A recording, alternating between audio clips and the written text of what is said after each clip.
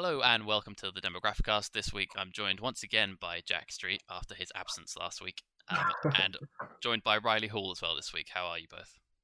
Good, thanks, mate. Good, thank you. Yeah. How you doing, Brett? Yeah, not too bad. Not too bad. I said Sorry, go on. No. What, 20 seconds in, I'm already interrupting you. I'm saying before we started, I haven't done one of these in 2 weeks. It feels like ages since I was on one. So yeah, it was strange doing one without you last week, but it's good. I missed you too, mate. Oh, beautiful. So Riley is a student in international history and politics in the Northeast. You said. What made you want to go into that originally? Have you always been interested in politics? Well, not always. I didn't just pop out the womb going, Jeremy Corbyn kind of thing. I was I became very interested in politics sort of around the time of the 2017 general election, as I think a lot of people of our generation did, because for the first time I was seeing something very different, a kind of anti-establishment challenge to the rhetoric, and so I became very interested in that. And I've always been interested in history, so I just thought, seems like a good duo. Yeah. The majority of the people we have on, if we ask them when they first go into politics, they say either the 2016 referendum or 2017 election. It's interesting, isn't it? It is. Like, for all the criticism that Corbyn gets, and there's a lot to be criticised. I think that there is something to be said for how that movement at the time, be it Corbyn or Momentum or the Labour Party of that era, sparked an interest in young people and got them involved in politics. I do think there's something to be said. They're probably in a way that a lot of political parties have failed to do for probably 30 years. Yeah, for sure. Definitely. So today I asked Riley if there was anything in particular that you wanted to talk about, and you said sort of populism in Europe, that you've got a particular interest in it. I wanted to sort of just start by giving a bit of a definition, I suppose, of populism. It was a quick Google search, and the definition of the term is a political approach that strives to appeal to ordinary people who feel that their concerns are disregarded by established elite groups. I found an article by the BBC that was talking about populism in Europe. I think it was from 2019, so it probably needs a bit of an update, especially given I think there's been a slight rise in populism, or at least in support for it over the last year. The article in the BBC said that obviously the governments like Hungary and Poland have sort of eroded the rule of law and sort of fundamental human rights. I think the examples of that are in Poland, the fact that the anti-abortion law came in recently that meant that that women can't get abortions there, and in Hungary they've been curtailing sort of LGBT rights, I think, for a while. According to this article, I was surprised. It says, according to the article, it said 68% of Hungarian voters voted for a populist party in the last election. But they've got two populist parties, so I think both fairly right-wing. And this is why I kind of wanted to jump in, though, Brett, because I think it's important to. This is a really complex topic, right? And it's important to make the distinction or have the understanding that populism in itself isn't an ideology; it's a way of doing politics. Doesn't mean I would argue doesn't mean left wing. No, exactly. I would argue that those that specifically the Law and Order Party in Poland is, or Law and Justice, party in Poland is a borderline. Well, I would say that they're a regressive far right party. I would say that they do politics in a populist way. But I would say that the underpinning ideology is borderline authoritarian, and far right wing. That's how I would sort of describe that ideology, and that's where the difficulty comes in like pinpointing what populism is, because Bernie Sanders is a populist. Yeah.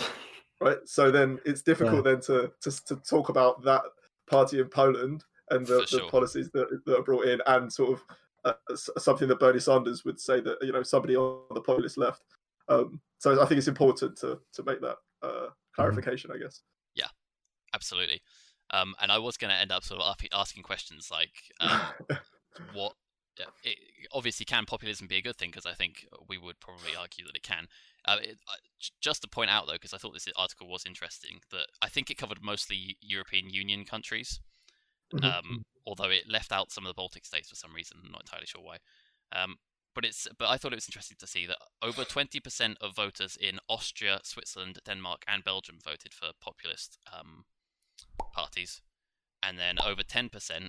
So that ranges from 10% to 19% of voters in Estonia, Finland, Sweden, Italy, Spain, France, the Netherlands, Germany, and the Czech Republic all voted for populist parties in their last elections. And then obviously, we've kind of witnessed populism taking hold of the sort of the winning party's narrative here in the UK as well over the last few years, but specifically in the last election and in the referendum as well. Well, first of all, Riley, I wanted to just sort of ask you, given that you're so interested in the topic, why you think people in Europe specifically have been so attracted to populism in the last in the last decade or two. Well, I think it kind of stems from two things, and it's important not to oversimplify, because people are weird and complex. But to put it academically, but they essentially, I think it boils down to a number of things. The biggest one being economics. I think since 2008, there's been a massive increase in populism, and to argue that wasn't a factor, I think is a little bit naive, because what people saw across Europe and to an extent in America and in some other countries as well, some developing countries, was that governments, whether they were centre left or centre right or smack bang in the centre, when they responded to the crisis, the vast majority of them implemented austerity policies. And so people were kind of looking at the situation like, hang on, these bankers did this, and now we're paying for it, and they're getting off scot-free.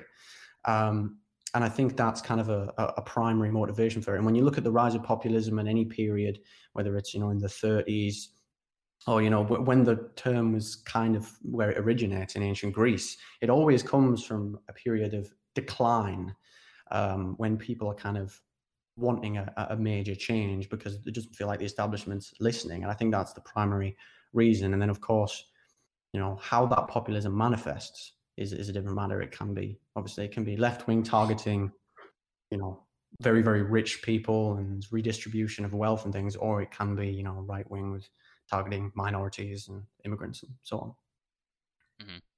Jack, I would agree. I think that sort of disenfranchisement from the traditional way of doing politics is probably the predominant factor as to why individuals seek an alternative. I think that it's in many ways, I think on a base level, and this is why, again, I think it's important to make a distinction between what people say and what they do. I think Nigel Farage managed to tap into people who were rightly disenfranchised from the political system, people who didn't see them and their views being represented in Westminster, and tapped into that for what I would argue would be sinister means, and means that really didn't represent the views of those people.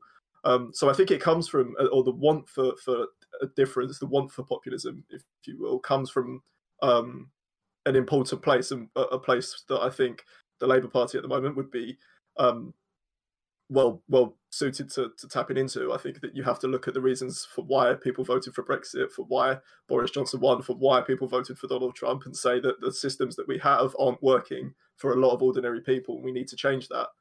The problem comes when you look at politics and you look at people's motivations, and that is seen as a tool to get into power. And then what people do in power is very different from what they said they were going to do when they were being elected, or the people that they represent really aren't the working person. It's the elites, it's business as usual. And I think that's best shown in Donald Trump. I think, the whole drain the swamp movement, the America First rhetoric was great for getting him into power. But when he was in power, he governed like a neoconservative establishment, business as usual politician. There was really, nothing that he did that was aimed at those people. So I think it comes from, I think it's important to realise that the populism comes from a place that's important, but often it's more crucial to look at politicians' actions rather than their rhetoric and their words. Do either of you know of any examples of people who have used quite populist narratives in their election campaigns or whatever, and have then followed up with those with not regressive policies, I suppose, or not used it for their own means? A good example would maybe be the New Deal, FDR. I think that would probably be a good example. You know, a politician who said, you know, that this is what America needed, that this is what a new sort of industrial deal, a kind of massive amount of investment and growth was needed, and they'll follow through on that after they were elected. And you know, it's a difficult one to answer, because I guess some people would suggest that maybe Donald Trump, he tried to build the wall. You know, like is that the kind of, you know, it depends what your standards are for that kind of thing, right? It's, you know, Boris Johnson, I guess, delivered some kind of Brexit. Sure. You know, so what are your, you know, how high are your standards? But I would say that, yeah, FDR is a good example of that. I think there are probably Norwegian countries that probably don't fall into, or Scandinavian countries, sorry, that don't fall into necessarily the populist, like the traditional populist way of doing things, but their way of doing politics is far more promising and then delivering. So yeah, there are definitely examples. There are definitely examples of that.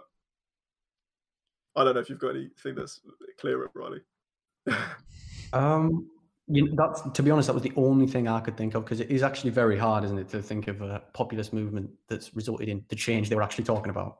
I think the only other one I can think of is Theodore Roosevelt. You know, he was, when he kind of inherited the presidency as the vice president when William McKinley was assassinated, but when he ran for his second term, he was kind of railing against the elites and the monopolies, and obviously he was a big trust buster and everything. So I'd say him to an extent, but he was more of a populist when he ran for the Progressive Party, for the Bull Moose Party, and then obviously he didn't win. So why do we? I would say that that's an issue with all political parties. I wouldn't say that it was sort of like a populist issue, right? I would say that you would struggle to find many political parties that deliver everything that they set out in their manifesto. I think that, or even a large proportion of that. Why do we think that they seem to be so? The majority, at least in Europe, seem to be right wing. Though the ones that adopt these populist, narratives. Any ideas? Any theories? That's a good question. I mean, to be honest, I think it comes, from a place of,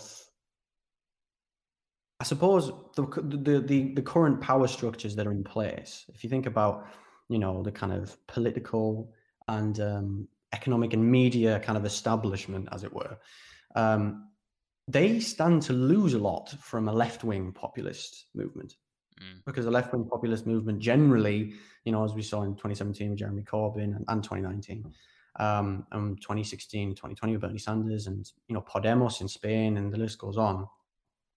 They actually will redistribute wealth and power away from, you know, this tiny group of very, very wealthy individuals to the majority of the population.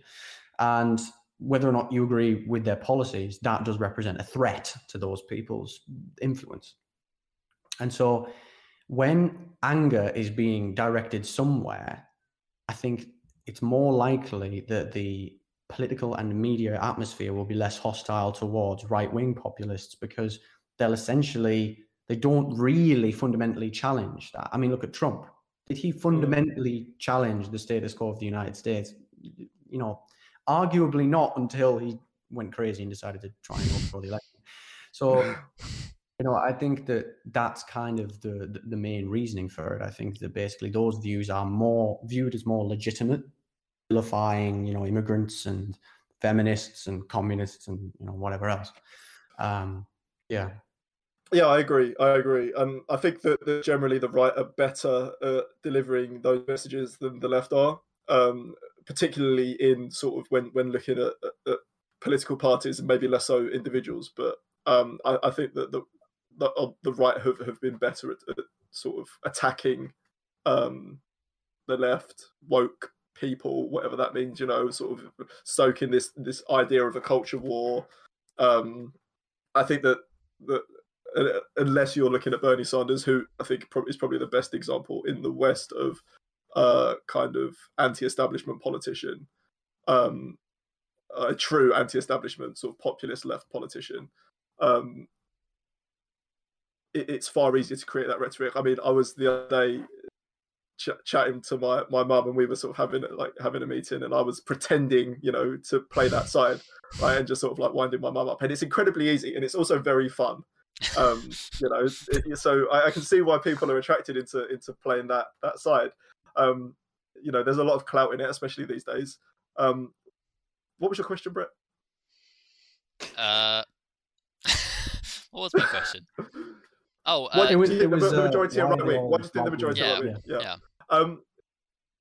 Because like Riley pointed out, I think that the sort of particularly the media establishment, especially in this country, controls that narrative from that side.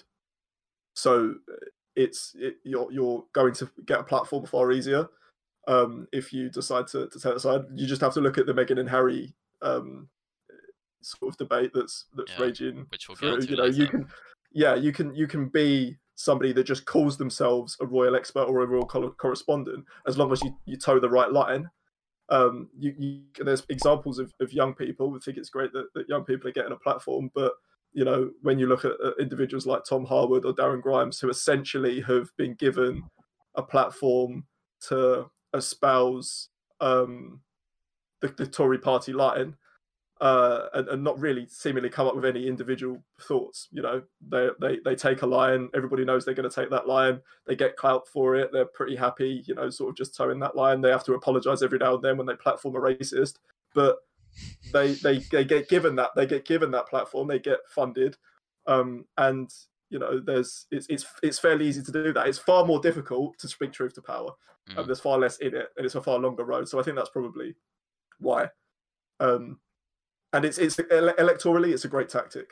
It's a great tactic. Let's not forget, when looking at the Trump-Biden election, that without COVID, Biden probably would have lost in a landslide. Trump was able to oversee a sort of civil unrest and one of probably the worst response to the pandemic in the world, and still get the second most votes of any president in history. That's pretty damning, and I think it's a good message to right-wing populists around the world. Yeah, which is why it's confusing, because I think we'd argue, or I mean I'd argue that Trump didn't, or it was the elite himself. He played into that narrative when he was campaigning, that he would drain the swamp and get rid of all these people in power that weren't fighting for the American people, or that weren't doing anything that would benefit them, and then go into power. And I mean, I think it was pretty obvious that he was going to get into power and not do anything to really help the poor and working class people of America. But I'm intrigued to know if populism works. But I think it's only theory, because we don't really have an example of it. But I would be interested to know. To me, it would have been really interesting to see Bernie Sanders up against Trump, because it would have been left-wing populism against right-wing populism. And I mean, you could probably argue, I guess, that the reason that Bernie Sanders wasn't selected as the candidate was because he was challenging this elite, and even the Democratic Party in America, I think, likes the way it is. I don't think it wants the DNC primaries both times were rigged, so it's. I mean, that's important to bear in mind, and it's sort of academic, right? We'll never know. We can look at polling, however much you trust polling, and throughout the both the primary polling and pre-primary election polling, by all accounts, Sanders was projected to smash Trump, and that was even pre-pandemic. So would have been amazing to see. For sure. Riley, what do you think about sort of the electoral chances of left-wing parties without adopting that approach? without adopting Yeah. that approach. I think they're very, very slim. I think it paints a very grim picture. I think, unfortunately, we're not living in an age where people generally think things are going to get better. You know, most people like things are going to either stay bad or they're going to get worse, right? And that's with regards to employment, climate change, you know, even things like fake news or automation. Everything just feels like it's getting worse. Basically, I think for a lot of people, they feel left behind. And if the left kind of tries to be very technocratic about their solutions, they will. I think they'll fail. You know, like you said, Joe Biden. I mean, was giving some very, very limited policies. The most radical thing he was talking about was, you know, like a $15 minimum wage, which, you know, if you adjust for inflation and worker productivity changes since the 60s, that would be $24 an hour in America. So, you know, they even failed to pass that $15 minimum wage recently. Yeah. As well, so clearly, and he would have. I think we all agree he probably would have lost if it hadn't been for the pandemic. I believe so. Yeah. And because he was just a slightly more likable Hillary Clinton, and I'm not sure that was enough. Yeah. So I think, you know, the left doesn't really stand much of a chance in doing that, because people want a challenge. People feel totally disenfranchised, and if you say, well, actually, that's divisive, and we need to be nice and civil, and you know, and people are just going to be like, well, sod you, because I don't think these people are representing me. And if you're saying, well, actually, it's not that bad, then I won't vote for you. So I think I think it's a big risk, and I think that's a risk that the Labour Party is taking right now. That's going to be my next question. Sort of, what do you think of the strategy that the Labour Party is adopting? Like, what do you think about Keir Starmer in general? I'm sort of interested to know. Well, it was interesting actually, because I supported the Labour Party in 2017, 2019. You know, I think. Are you a member? I am a member, yeah. Kind of a bit sort of reluctantly at the moment, but you know, I think that's how pretty much everyone feels. But yeah, I knew that there were problems with Jeremy Corbyn, and I knew that he'd done things wrong, and I knew that Labour's kind of optics were often a bit dodgy, and they basically didn't kind of act in a way that presented themselves in the best light and gave their policies across in kind of a very slick way. I thought Keir Starmer was essentially going to have a slightly more moderate version of the politics of like the 2017 manifesto, with the kind of the charisma and electability of Tony Blair. And it was kind of the other way around. And I was going to have the politics of Tony Blair and the electability of Jeremy Corbyn. And I feel a bit lied to. He wasn't my first choice, actually. My first choice was Lisa Nandy. And to be honest, I didn't really like any of them. Yeah. But so I think Labour's strategy, what I thought it was going to be was kind of an anti-establishment strategy that was more effective, more polished, and more streamlined. But what they're doing instead, I think, is a very technocratic, moderate, just totally bland approach. Yeah. I think Starmer's first sort of like year on the job really hasn't been very promising. But there was a period of 2020 where, you know, Labour were gaining a lot in the polls. People were saying, oh, you know, this guy, I could maybe vote for him. But after that point, I think people started to see the cracks showing as the policies just never came. You know, there was nothing substantive ever. You know, I mean, the most substantive thing we've got has been like votes at 16 and a recovery bond. Yeah. You know, so I think it's kind of a recipe for disaster, to be honest. Yeah, not exactly sexy policies. I mean, votes at 16, 17 is interesting, but yeah, they don't get me going. And I think that would be your criticism, right, Brett? Yeah. Be bland, I think, is a good way of describing it. Definitely bland. And like, if we're talking about populism and how it kind of baffles me that the Labour Party isn't going down that route, because the atmosphere that I get at the moment in the UK generally, but especially with more left-wingers, is that they don't trust the media. They don't trust the people in power. The elite are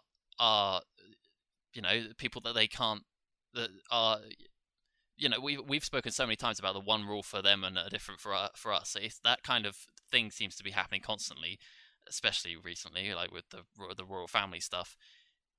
It baffles me that you wouldn't, as a left-wing party, try and go down that route, because I feel like that it's pretty obvious that people want to push back against this elite, and with all these inequalities coming out during the last year, being, have it being laid bare in front of us, just baffling to me that they wouldn't try and cash in on that, even from a political standpoint.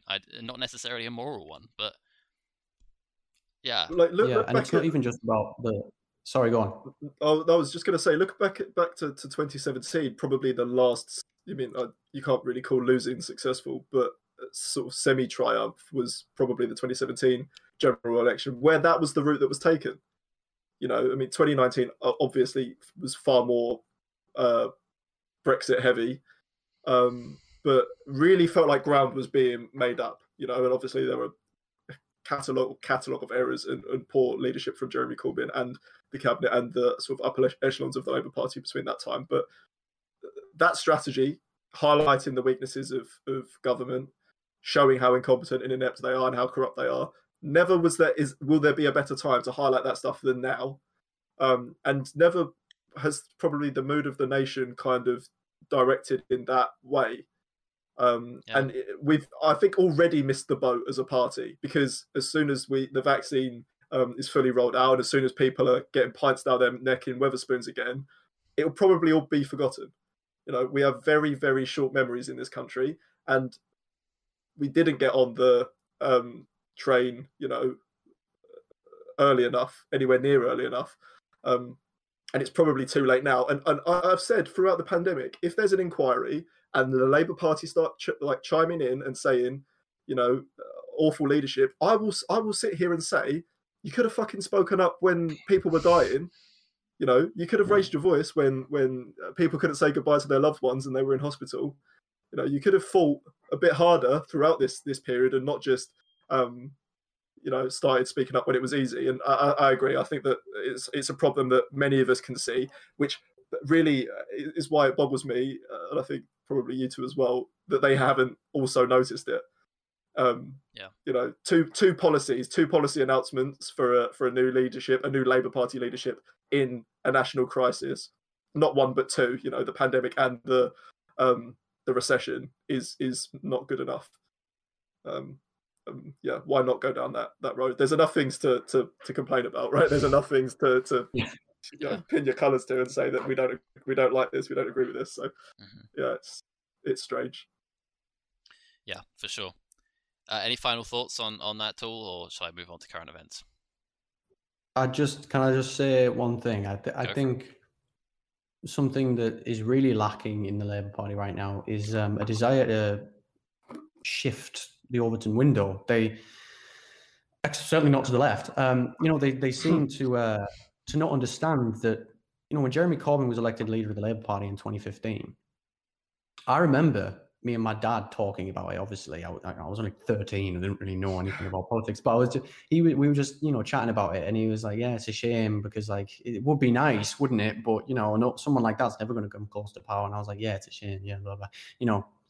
And then when 2017 rolled around, we were like, "Well, Labour are going to get smashed," and then back to centrist Labour Party, right? Yeah. But because of that kind of momentous populist leftism being actually what most of the public agreed with on a policy by policy basis, and it coming together in an effective vision while the Conservatives were running a horrendously bad, very right-wing campaign, the ground was shifted. Things changed in a big way. And now the Labour Party doesn't seem to understand that, that was because of them. They did that. And if they keep doing that, they could push the government towards better things. I mean, even if they don't win, the Conservatives are implementing more Keynesian economic policy. And I would argue the biggest influence on that is the Labour Party. They knew they'd shifted the Overton window. So I think Labour are really missing an opportunity there.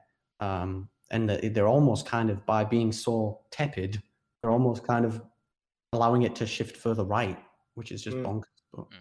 Yeah, like flanking the Tories on the right with the corporation tax rises. You know, it's like Yeah. the basis of that policy or that decision was that the Labour Party would be in favour of raising corporation tax when the pandemic ended. But if you can't see how easily that is spun, I mean, you're paying people top money to be aware of this stuff and come up with responses. And I can sit here in my bedroom and tell you, if I was a Tory party member or if I was Boris Johnson, I'm going to be saying, I'm going to be aware that the Labour Party membership aren't going to be happy with that. You know, I would question why those people are in those positions. To be perfectly honest with you, Yeah. but yeah, Yeah. I think you're right. I think you're totally right, Riley. Let's move on to our first current event topic of today, which is a pretty big topic at the moment. Couldn't really avoid talking about it.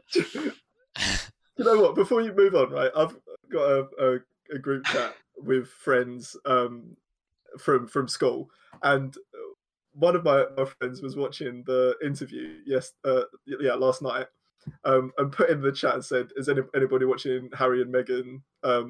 You know, take the royal family to task?" And one of my friends genuinely went, "No, what's going on?" And I was like, "Do you live under a rock? How can you not be aware of this?" You know.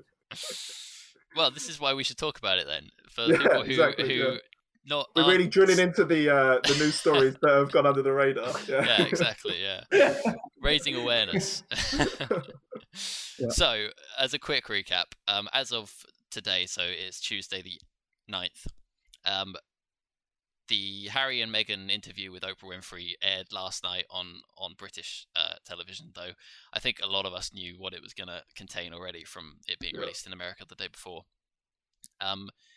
They talk about their experiences with the royal family throughout their relationship, and interesting because I don't know if Harry at all talks about before Meghan joined the tool or she was in the picture, and I'd be interested to know if he's got any other insight about the royal family from before she was part of his life. But anyway, they basically dropped a bomb. People are describing it as them dropping bombshells on the royal family because they bring up things like Meghan's suicidal thoughts that she was having during her pregnancy with Archie because of the pressure being within the royal family, and the fact that she received no support after asking senior members as well as the institution for help. The response I think she was given was something along the lines of, "We've all had to deal with it, so can you." Yeah. They bring up the fact that there were discussions amongst royal family members. I think one in particular talked about how that raised the question about how dark Archie's skin would be when he was born, which is baffling. And other things like Prince Charles, I think, apparently has stopped speaking to Harry for a time at least after they left the UK. They did say stuff like their relationships with I think Harry's relationship with the Queen seems to be stronger than ever, apparently, from what he was saying, especially with his two grandparents, I think. And he did confirm that neither the Queen nor Prince Philip made the comments about Archie's skin colour, because I think a lot of people might have jumped to the conclusion that it was Prince Philip, given his background. So where do both of you stand on this topic? I mean, like, I think it for me it reaffirms my kind of, I don't even know what the right word is, but not even frustration, but just kind of apathy with the royal family. You know, have never been a fan, have never really understood being a fan of a family because they're the head of state or because they were born. You know, you come out of the right vagina and all of a sudden you've got 75% of the country praising you no matter what you do. You know, I think that they are an out-of-date institution that is in desperate need of reform. And I kind of said, like, West Ham were playing last night, so I didn't watch the interview last night. But I kind of said and assumed, and I think rightly after watching it, that it was calm, honest, interesting. There were obviously bits that were pretty horrific, pretty shocking, but I think it's amazing that they've come out and spoken out about sort of their position. And I would like the royal family, if there are members of the royal family or members of the institution who disagree, to communicate openly and honestly as well, because that's what the rest of us do. For the most part, that's what we require. We should require politicians to do in these situations is be accountable and communicate honestly and openly. I think the main thing that is highlighted to me is that we have a pretty awful media in this country, and again one that is in huge need of change and properly challenging, particularly the print media. Some of the stuff that's been printed, I'm sure will come onto Piers Morgan, just completely unhinged, essentially driving people to either feel suicidal or commit suicide. We can't be okay with that as a country. We can't be. And these papers that are owned by probably 3 people, the most read papers in the country, probably the 5 or 6 papers that are most read, owned by 3 people, dictate what the majority of the country think. And when they're all chiming off saying the same stuff or similar stuff, that isn't good. That isn't healthy. So that would be my main takeaway, to be honest. And Brett, I know that you've got an issue with the conversation being focused around people like Piers Morgan, but I think it's important to at least talk about our dissatisfaction, if we are dissatisfied with it, our dissatisfaction with the media in this country as well. Sure.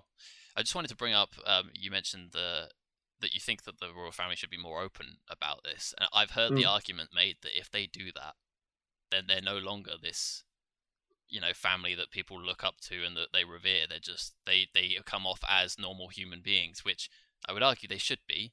They are, but that's not the image that they're trying to put forward. So no. Or maybe the Queen's a lizard person. Who knows? Exactly. Well, yeah, there is that. That's true. Yeah, very good point. Yeah, I mean, it's a really weird situation, because I know people who like the monarchy who actually feel very sympathetic towards Meghan and Harry, and obviously they're not racist, and so they feel, if that's true, if that is true what she said, and I believe it is, but obviously a lot of people are saying, she's just lying, about what was said about Archie. That's vile. Yeah, it is. Yeah. And I think, but I also know people who don't like the royal family, but view Meghan and Harry as just being, as being hypocrites, or, wanting the kind of media attention. And I think the reason that so many people kind of view her negatively is just exactly like Jack said. It's just about when you have a media who are so strangely obsessed with the royal family. When someone does something even remotely new, when someone is seen as an outsider in any capacity, then they can dictate what the country thinks. I mean, you're right. It's something like 3 people own like 2/3 of the media in the country. I mean, that's ridiculous. I mean, if you ask me, it's very undemocratic, and we shouldn't have a media like that. But I think it's really quite disturbing how easily people can turn a blind eye to what is quite clearly harassment and racism, because the media kind of just tells them that someone is kind of disrespecting our country in some abstract way. Yeah. Absolutely. And it just brings out the absolute worst in people, these discussions. And essentially what we're doing, obviously I appreciate the question in terms of getting the discussion going, but with all of this stuff, it's like giving me a synopsis of my next door neighbor's life and then going, tell me what you think, take a side. Yeah. It's like, what? How can you expect people to do that? We've really got no idea what's going on behind closed doors. You can listen to what people say, and I've got no reason to not believe Meghan. I don't really see why they would both come out and make that stuff up, and by all accounts they haven't made it up. You certainly wouldn't lie about feeling suicidal, I don't think. So why anybody would disbelieve her, let alone actively try to get people to not believe her and believe that she has ulterior motives with no evidence whatsoever, is beyond me. And this obsession with both the royal family, but also picking a side in people's lives and not just listening to what they have to say and going, there's some bad bits. I think that there's some bad bits, there's some good bits, and I think that the really important part is that this is crucial because the royal family are the figureheads of the country. They are supposed to set the example for how the rest of the country behaves, if you will. And when you have members of that family making comments like that, or treating their family members in that way, that's when I think that there becomes a real issue, which is why I think that the royal family is in need of reform. Is because they clearly aren't working properly as an institution. They're not, certainly isn't suitable for the 21st century, in my view. And to come on to Riley, what you were saying about the media and breaking the media up and it being undemocratic, it almost certainly is. I think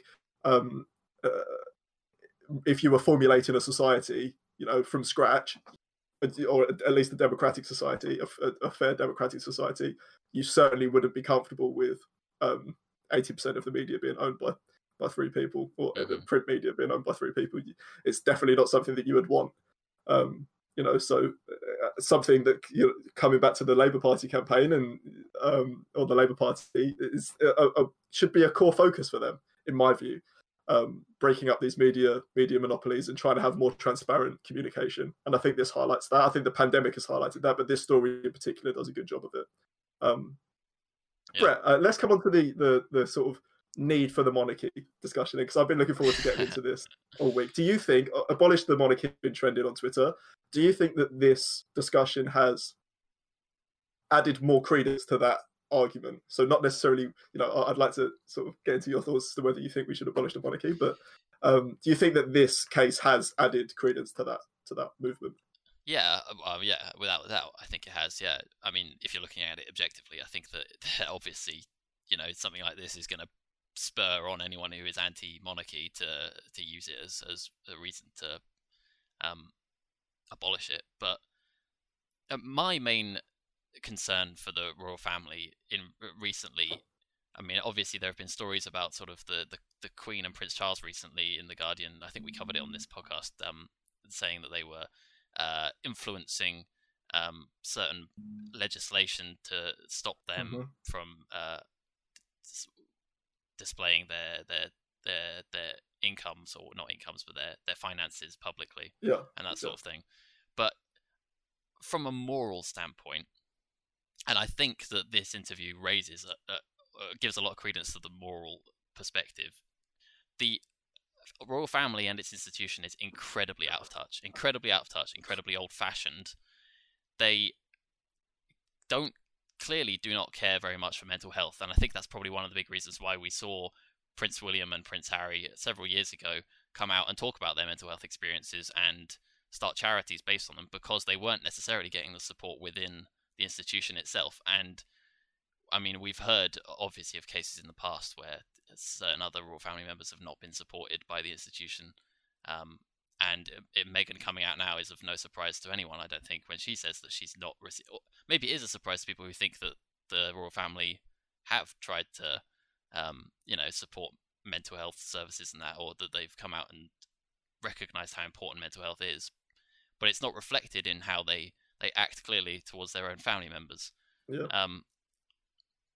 That, and what we've already mentioned, the fact that they aren't treated as human beings, and doing that, I think, leads to them being particularly damaged people. I don't think you can grow up in an atmosphere like that without coming out being, pretty fucked up. And they've got, obviously, this isn't even getting onto the whole Prince Andrew conversation either. Oh, yeah. Jesus Christ. Yeah. Like, all these different things are incredibly morally bankrupt. And do we really want a head of state or a family that represents us as a country, that a lot of people seem to identify with, or maybe not identify with, but support, blindly follow?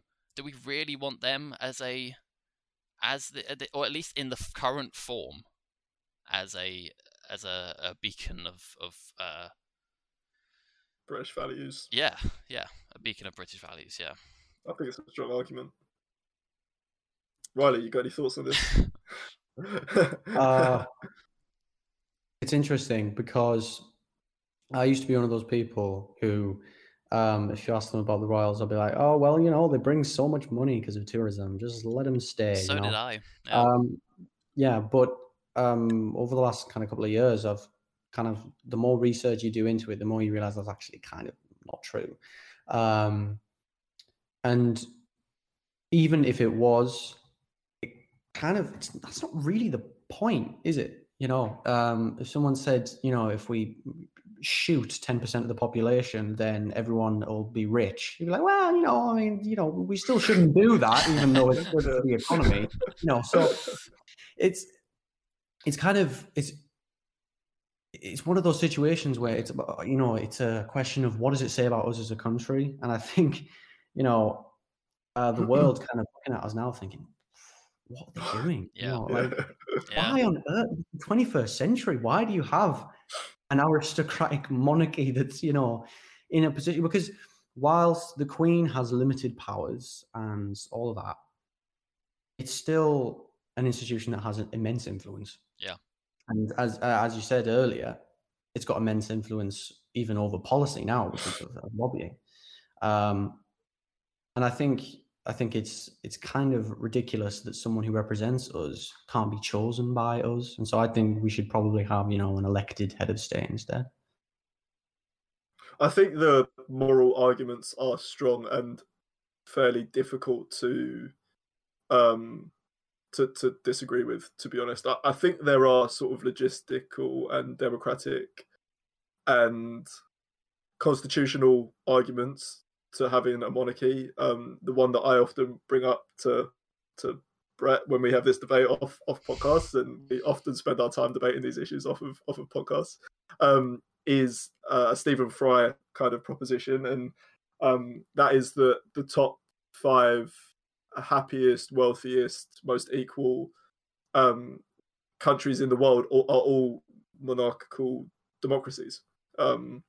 Scandinavian countries have a monarchy, and they are some of the most free, open, democratic countries in the world. So it isn't impossible to have a monarchy and be an open, democratic society. You know, it is possible, and the sort of logistics in abolishing the monarchy and setting up a new system, whilst that might not be, like you say, a sort of good enough argument to not do it, are huge, and there would need to be a very, very strong case put forward as to how we would improve our system by doing that. I think that there are things that can be done whilst the monarchy are in place that would make a bigger difference, you know, reforming the electoral system, having an elected second chamber, these being the 2 crucial ones. I think that there are sort of like media laws that need to be brought in, regulation that needs to be brought in. I have major issues with how the monarchy functions, and I think that this is a really important debate in terms of how best we can formulate as a society, and I think it's one that we need to have, which is why it's so ridiculous that it gets shut down so quickly every time it comes up, you know, because people are so tribal. But I don't know if I'm fully there yet. I definitely think there needs to be reform. The monarchy aren't subject to freedom of information requests, which is ridiculous. You know, that's absolutely crazy, particularly considering the Prince Andrew stuff, which we should probably talk about more on this show, to be honest. Yeah. And the other thing that I would want to reform is that they aren't audited by the National Audit Office. Again, ridiculous. You know, they are, I would argue, a public institution. They all of their wealth comes from us, essentially, whether that be the property that they own, or you know, the sort of sovereign purse that the Treasury then gives back to them. So that needs to change. They need to be audited. There's major issues with tax avoidance in the royal family, you know, but oftentimes we can't do these things, or we can't tackle these issues, because if you say anything bad about the Queen, you're automatically branded a traitor, which is, of course, insane. So removing those filters from these conversations is crucial, and like we need to have them because the country obviously isn't working properly. Yeah, for sure. And it makes me wonder, like, I think a lot of people have been sort of saying with what's been happening with the Meghan and Harry conversation, as soon as the people are incredibly fond of the Queen, because obviously she's Yeah. our longest reigning monarch, and Because of The Crown. what, Predominantly, the TV series. I mean, I think it dates back for like even my grandparents, Yeah, of course it does, especially yeah. my grandparents. You know, Yeah. they are incredibly, they're not exactly of course. monarchists, but they're very fond of her and they respect her. Yeah. What happens when she dies is the question, because I don't think as many Yes. people respect Prince Charles. Well, this is the argument that the Reform, or not Reform, but the Republic Party put forward, is that these reforms should happen when the Queen dies. Right. That's the best place to put them. So they argue that the monarchy should be abolished, and they say that the best time to do that is when the Queen dies. And they're going to start their campaign after the Queen dies, which I'm sure will get them lots of positive publicity. Yeah. As soon as the Queen pops her clogs, they're out there campaigning to abolish the monarchy. That's probably it'll be interesting to see what Piers Morgan's reaction to that is. What I wanted to add to this though was that I've seen some of the most ridiculous takes in my life over the last 2 days. One of my favourites was regarding Charles not picking up Harry's calls, and David Dimbleby actually on BBC said Charles might have been out the house. Seriously, yeah. He was on, and people went, interesting, that's an interesting point. I hadn't thought about that one. It's like, really, that's the state that we're in. Like, assuming that when Harry brought that up, he wasn't home. Yeah, assuming that when Harry brought that up, he meant one phone call when Charles wasn't out of the house or wasn't in the house. And you can imagine Charles sprinting through Buckingham Palace and trying to get to the other end to answer the phone. Absolutely crazy, Like, obviously, there's been this spoof panel that was set up with all these so-called royal correspondents that come on and haven't even seen the interview yet. They've got these long opinions on it, and they're being asked what they thought of some of Oprah's questions that these sort of fake interviewers had made up, and they're answering them as if they were real. Just completely crazy. Yeah. So I mean, it's highlighted so many issues, so many kind of areas that need focus. Some obviously more serious than others, but we are a laughingstock in so many ways in this country at the moment. Yeah, let's just keep adding to the list, shall we? Yeah, why not? Yeah. Going to move quickly onto the next current events topic, but I know that we're running a slightly long time, so let's try and keep it quickly. Try and keep it quickly. Yeah. Jesus, try and keep it short. It's based on, so because it was International Women's Day yesterday, this isn't exactly a particularly positive story, but it needs to be talked about. I saw an article in The Guardian yesterday that said that half of women in the UK fear equality is going back to the 1970s, according to a survey. It says that people are afraid that, or women, are due to being more likely to have been furloughed over the last year, to have lost their jobs, to carrying the burden of domestic, homeschooling and domestic chores, that it looks to them, or they feel like they've been pushed back in terms of gender equality progress. I was reading how this survey says 70% of mothers with male partners are doing all or most of the homeschooling during the pandemic. 73% of respondents saying they did all of or most of the laundry, they did the food shopping, and they did all or most of the cleaning and tidying up. Obviously, women across the country are very frustrated by this, and I think it's a matter for all of us to be frustrated with, because what does it say as a society when an event like the one that's happened over the past year occurs, and instantly any of the progress that's been made over the last few decades is reversed in those respects, and more importantly, that people don't necessarily acknowledge it, from people saying that of course things have been far better now than they were in the 70s. There's no way that people are that we're regressing, or you're just being sensitive. Yeah, it's quite sad. I don't know if either of you have any thoughts or like on what needs to be done to prevent this from happening, or to prevent this from worsening, but also from happening again in further crises like this where for some reason we revert automatically to that, because it shows that we haven't broken past that barrier.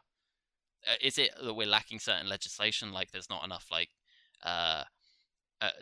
maybe like it's tied in with legislation like paternity leave and that sort of thing, that it's not equal to maternity leave, and or that gender the pay gap perhaps is also something to think about. But any thoughts?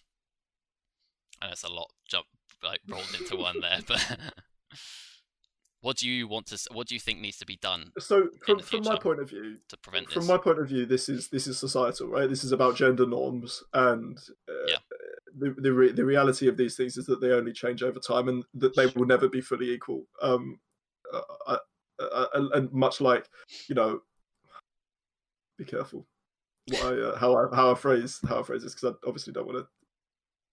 I think that you can't legislate for this stuff, as frustrating as it is, and as unequal as it might be, as it probably is. I think that there are certain entrenched stereotypes, and these things are getting better, but they change over time, and that happens with education, and that happens with having more conversations about this stuff. But it's a slow process, and what we need to ensure that we're doing is carrying the conversation forward and continuing to break down these barriers. And that isn't something that I even believe that is the role of government to do. I think things like paternity leave, it's important to tackle those changes. I think that there are legislative changes that can be made there, and I think they're really important ones. And oftentimes these things are more influential in things like the pay gap than straight up sexism is, even though it's a factor. So it's important that those are tackled properly. But things like domestic chores, like women doing more domestic chores and cooking and that kind of thing, I think our generation will continue to change those, because I think we view this stuff in a different way. But I think it's a slow battle and it's frustrating. But that's kind of where I stand on it. I don't know how we can accelerate that process apart from having more conversations around it. Sure. I mean, I guess what I would say to that, though, is that the survey also brings up the fact that a lot of women have been furloughed or lost jobs over the pandemic as well, which I don't think is that doesn't seem societal to me necessarily. Or I guess it is, but not in the same way as the fact that women might. I'm assuming that when we're thinking about women reverting to domestic chores or to being more likely to do them, it's older generations of women. But if the younger generations of women, which I know for a fact that younger women have been more affected than younger men when it comes to losing jobs and being furloughed over the last year, how is that? Why is that happening? I don't know. I can't answer that question. Sure. So it's interesting to look into, and I think that we need to get to the bottom of these kind of, if you want to call them systemic inequalities. I can't answer that, and I also don't have those experiences. It's probably not best place to give my answer, and there will always be an element of ignorance. But so I think it's important to center women's experiences in these conversations, and I think that's kind of with our International Women's Day content yesterday. It's what we tried to do, and push these conversations forward throughout the year, and not just have them on a day or in a month. Riley, I don't know if you've got anything that you'd like to add to that. Well, to be honest, I do think there's legislation that can be implemented. To be honest, I think the state can solve any problem, but not in the way that a lot of people might think. I think you either directly solve it or you make it a lot easier for people to choose the right option themselves. And this is one of those ones. You can't literally say to people, do the dishes, don't just let your wife do. It's not something like that. You have to change the culture. But I think an important thing is this kind of anti-woke. I mean, I hate that word, but this kind of shift I think that's occurred online, where I think even like our generation is kind of being slightly more. I don't know, but it's like the kind of egalitarian viewpoints of people and feminism and things. I mean, I'm sure you'll have seen all the many feminists gets wrecked by logic and facts and stuff. Yeah. compilations on YouTube. Some of my favorite videos. Yeah, it's every night before bed, watch at least 5 of them. Ben Shapiro's sweet voice. But those kind of things do have a big impact, and so I think it kind of reinforces this idea that actually women's equality is just a load of crap. It doesn't, like, either ignoring the issue altogether or actively thinking, well, they kind of should be in that position. And I think that's a growing problem, in the way you kind of legislate against that is by kind of cracking down on hate speech online and cracking down on data mining, and because those things get used by algorithms to pinpoint people's exact political pressure points. Sure. And kind of turn them against some very common sense egalitarian views. But it's very sad. And the irony is not lost that we're three guys talking about this. Sure. But right, exactly, precisely. But I can tell you that it's certainly changed in my house over the years, and we do the way that it works in my house, especially when it comes to like meals and washing up and stuff, is that like we each take a day to cook. So like last night was my night, and then the person that cooked the night before washes up, so I'll wash up tonight, and it's having that rotation. And I think that those small changes, like taking this minute example, drilling in that stuff from an early age, saying that this stuff has to be done and it's not the job of mum or whoever to do that, is important. And I think where, like you say, where legislation comes in, it is things like paternity leave, closing these gaps, expanding choices for people. And I think that there needs to be, this. I think we really need to tackle how we perceive gender roles. I think that that's incredibly important. Like the stigma around a man not working, being a stay-at-home dad, for example, there is a stigma that revolves around that. And I think that, that needs to be challenged. And I think that men have a large part to play in those, in tackling those gender norms, because we don't do a good enough job of either bringing our mates up when they bring them up, or challenging them in the workplace. There's a story, I know I hate to bring him up again, but there was this on Good Morning Britain this morning, fucking Piers Morgan getting a co-worker to stand up to talk about how short her skirt was on live TV. He was like, did you not see this, Riley? He said I got distracted this morning because I can't remember her name, which is really bad of me, but it said her name was, she was sat at the desk, it was wearing such a short skirt. Stand up, let everybody see. She was wearing a mini skirt. I wasn't complaining though. That's what he was saying. Live on TV this morning on one of the most watched breakfast news programs. When we let that kind of sexist nonsense go unchallenged, these things all become more of an issue. And it's our role, which is why there is obviously an irony that we're also sat here talking about this, but it is our responsibility as well to tackle this stuff. I mean, we've just got to keep hammering away at it, I think, and listen to people's experiences. It would be worse if we hadn't brought it up at all, I think. For sure, because it's an easy story to ignore, I think. It like Riley, like you say, it is easy to go, this is just more woke nonsense, and ignore it, and really there is something kind of important that is underpinned by it, like there is with all these sort of societal issues, and engaging with it, even though it can be challenging at times, I think, because you have to sort of be a bit introspective, is the first step to solve some of these issues. Yeah, for sure. Let me move on to quick fire questions. Cool. The first one is quick and simple. Should the monarchy be abolished? Yes. No. But that's not a really firm no. That's like I could probably be swayed. No. Turn it into a Wetherspoons.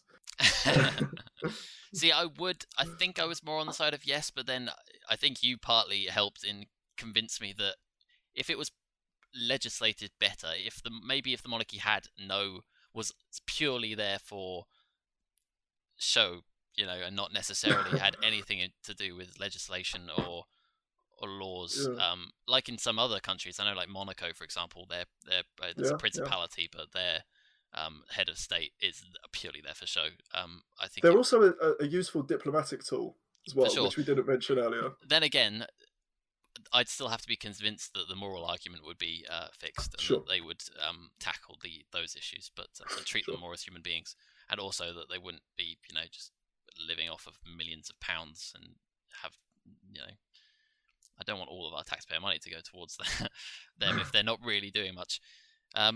My second question would be, will print media still exist in 50 years? And by print media, I mean newspapers, tabloids. Physical. Yeah, the physical thing. Yeah. Yeah. Yeah, I'm gonna say yes. No. I think I would say yes as well. I did media studies as a course, and I think we had lots of conversations about it declining, and I think I would have thought then that that it would still be around, but yeah, I don't know. I feel like I think there's still a market for it, and that maybe 50 years is a long time. it evolves, right? It doesn't. Maybe, yeah, we'll all be wearing contact lenses then. That maybe. Yeah, Yeah. there's a hologram that comes out. Chips in our brain. Yeah. I can instantly bring up the Mail Online. Great. Yeah. My third question is: should school days be extended? This is inspired by Gavin Williamson's suggestion. No. Should they be extended? Yeah, I mean, I would say no as well, because I think there's only I hated school as a kid anyway, but I think there's only a certain amount of time in the day that you can stay properly, focused on something. So exactly. Well, but it's also like, let's not fix the really out of date curriculum, and let's not tackle all the issues that are encompassed under school. What we should do is just make people be there for longer. That's not going to fix any issues. It's just going to exacerbate all the issues that are already there. The evidence usually shows that working fewer hours generally improves your productivity, your ability to learn. So it's kind of the arguments for the opposite, really. Yeah. My fourth question is 1 pillow or 2? 4. 4? I'll tell you my sleeping arrangement, right? I've got 2 pillows that I've got my head on.